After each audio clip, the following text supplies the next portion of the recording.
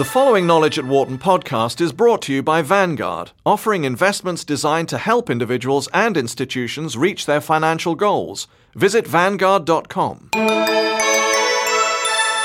Kristen King and Kate Brubacher are founding members of Liberian Widows Initiative Incorporated, an organization to aid women devastated by the Liberian Civil War.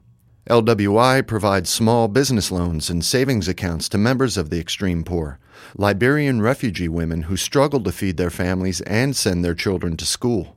LWI was an outgrowth of Brubacher's residence in West Africa during 2004-2005. Brubacher is now at Yale Law School, and King is a second-year MBA student at Wharton. King and Wharton management professor Keith Weigelt talked to Knowledge at Wharton about the challenges of running a grassroots microfinance initiative several thousand miles away. Kristen, thank you for coming. Keith, thank you for coming. Can you tell us a little about the Liberian Widows Initiative? It's a nonprofit that was started about 2 years ago as a result of 7 months spent in Ghana by my best friend Kate. She went there to document the stories of Liberian refugees. In 1990, the United Nations made an agreement with the Ghanaian government to start a refugee camp outside of Accra in order for Liberian refugees to flee there. It began with around 5,000 people originally, and now there's around 40,000. So the camp is stretched. So she spent 7 months there meeting with widows and documenting their stories in terms of the majority of them had seen their families killed in front of them. And so when she got back, and while she was there, I spoke to her literally every day. So when she got back, we determined that there was no reason why we couldn't help from here. So we started fundraising and decided that microfinance would be the most effective tool to help these women. So we have a contact there that we trust, and we pay a monthly salary, and he runs the program for us on the ground, collects applications from women, and if we deem the project feasible, we'll fund a business. Where do you get the funds? It's a variety of ways. One of the difficulties we found in microfinance, but it's a collection of grants from family friends, from wealthy donors. A lot of it's just getting the word out and people believing in the cause and seeing the direct need. So none of it's from the government? None. What kind of projects have you been funding, and could you tell us a little bit about the volume of activities that you've carried out so far? Sure. So it's pretty simplistic, the kinds of projects that are being funded, but are a result of the direct need. It's the camp itself is rather self-contained, so there is a mini, I guess, market environment there, if you will. And so there's no running water, there's no plumbing, there's no electricity within the camp. So things as simple as purified water is a basic need that people don't have. So several of the most successful projects have been women who rent tanks and buy purified water and then sell it, or else meet trucks out at the road, buy purified water from there and sell it. Other things have involved rice stands or just produce in general. Oil for cooking has been big. And then there's been a few reused secondhand clothing stands as well. So you term this microfinance because in the by definition, these are very, very small loans to very poor people. Is that basically why you're using that term? Sure. So it's a lending process. We have a group loan system in place. The women must apply in groups of 5. They have weekly meetings to discuss issues that they've run into, as well as it's an opportunity for community as well. So it's a unique endeavor because it's post-conflict microfinance is how we think about it in terms of these women have lived through heinous crimes. And so part of it is the community rebuilding aspect as well and kind of rebuilding self-esteem. So weekly payments are made during these meetings as well. So you obviously have studied Muhammad Yunus's microfinance efforts in Bangladesh, and this is modeled basically after his program? That's right. Okay. How big typically is a loan, and how many loans have you made so far? So loans range anywhere from as small as $20 to up to about $200 has been our largest loan. Right now we have about 45 loans outstanding, and we're in basically our third round of loans. So we've reached, I'd say, roughly 150. Mohammed Yunus's Grameen Bank, the repayment of the loans is extraordinarily high, more than 95%. Sure. What's been your experience so far? So I would note that his rate was not that high when he first started. But no, right now, currently, in our current round of loans, it's about 60%. So it's much lower than we would like it to be. Our goal is 80%. And part of that just has to do with the nature of who we're loaning to and where it's happening. So you have many different kinds of risks. You have a group of people who have been used to receiving aid as their primary means of existence. And so there's the issue of defining loans versus aid. And then there's also a flight risk. So people repatriating to Liberia, that's only happened a few times. But so there's different risks inherent. And the people who have been our donors are aware of that and don't expect a 95% repayment rate. So how do you manage this from here?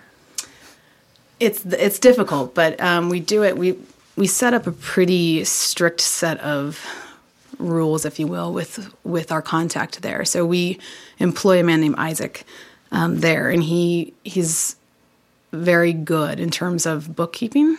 He sends us biweekly reports, detailed in terms of payments made by specific women, and then I maintain an Excel spreadsheet here that keeps track of it, and we speak to him on the phone regularly and email regularly. So this is really grassroots microfinance. Very much so. Right. What would you say have been some of the biggest challenges you've faced so far, and how have you overcome them? So some of, two of the things that I mentioned before, all of the things we just talked about, actually, managing it from here effectively. Both Kate and I were in Ghana for a little while this summer, meeting with the women, and it's incredible in terms of just having the physical presence. In terms of repayments jumped right after that, and there was just a lot more activity. So the physical presence, I think, helps a lot in terms of morale. So that's a challenge. The other challenge is, I think, just kind of the dependency syndrome in terms of, is this United Nations aid? Is this a handout? Or is this, we're giving you the opportunity to support your family and to make a difference and to take your life into your own hands? And so before loans are made, we make women meet 3 times, discuss the terms, repeat them back. So it should be very clear, but it's still, I think, just having been in the camp for so long, I think a part of it becomes ingrained. So I would say those are our largest challenges. A part of the feeling of dependency as opposed to self-entrepreneurship, or? Yeah, I think just understanding that this is a different means to supporting themselves as opposed to just being given to them. And fundraising. That's a ongoing difficulty, but... How did you communicate with the women when you were there? They speak English. Do they? Oh. Where do you see this program going over the next few years? So our goal has certainly never been to become the next Grameen Bank.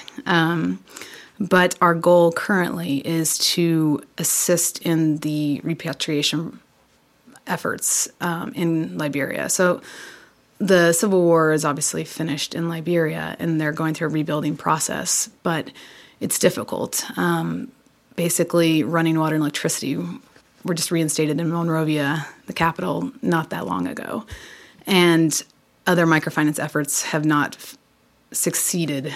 Many others have not succeeded so far, just because the unemployment rates are so high. There's just not that much of an economy. But our goal is to continue to operate in the camp as is, and then as people go home, establish a base in Liberia, again, very small. Like you said, this is grassroots.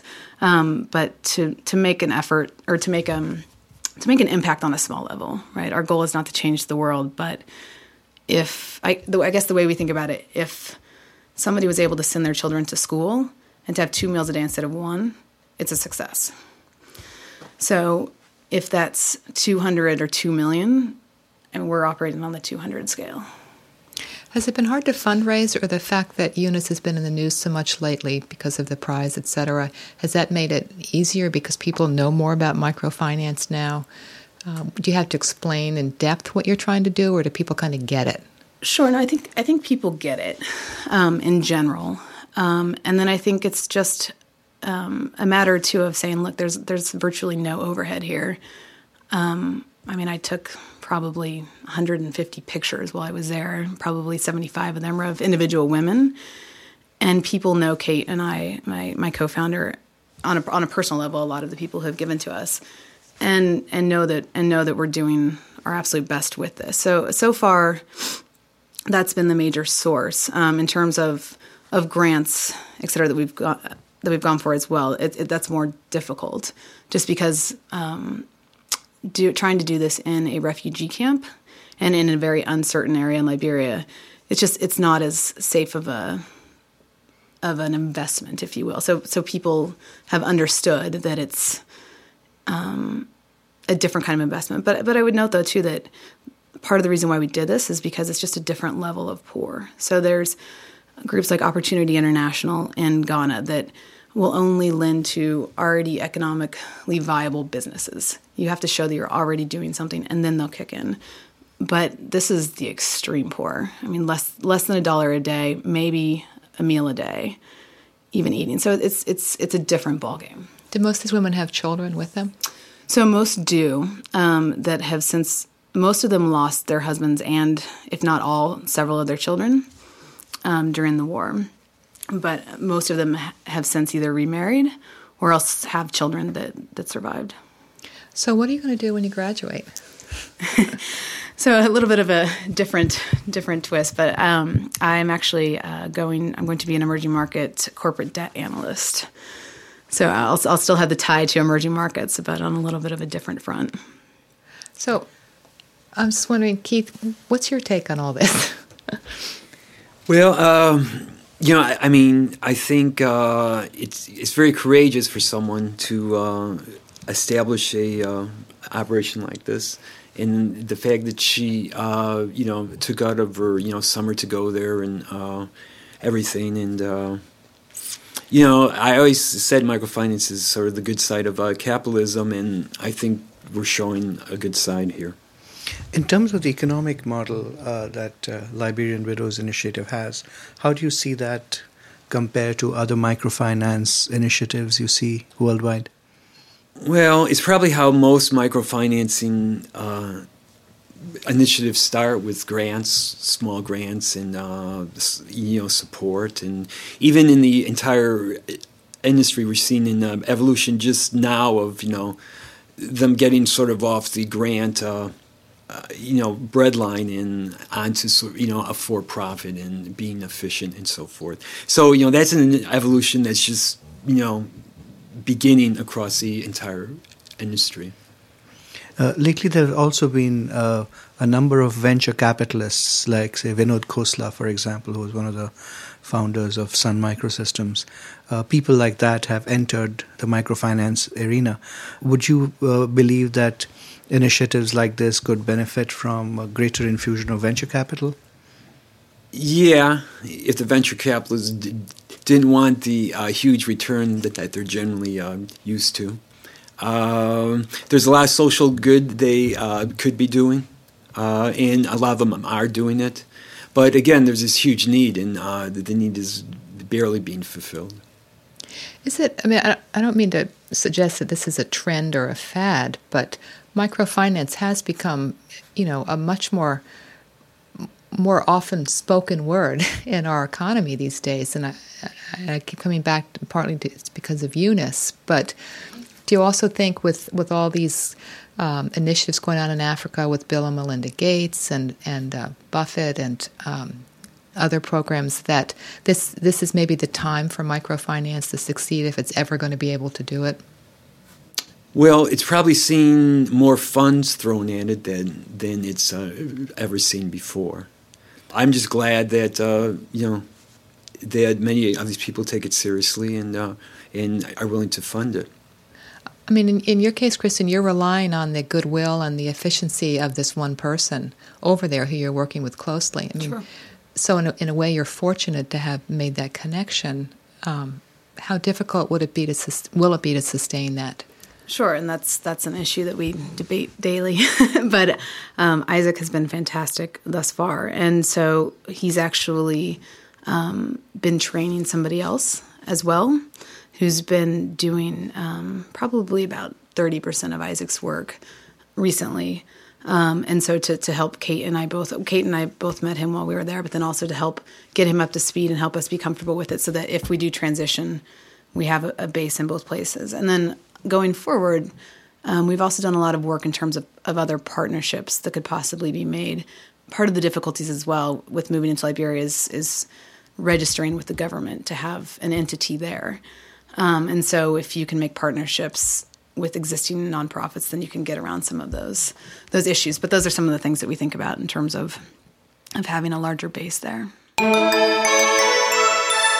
For more information, please visit knowledge.wharton.upenn.edu.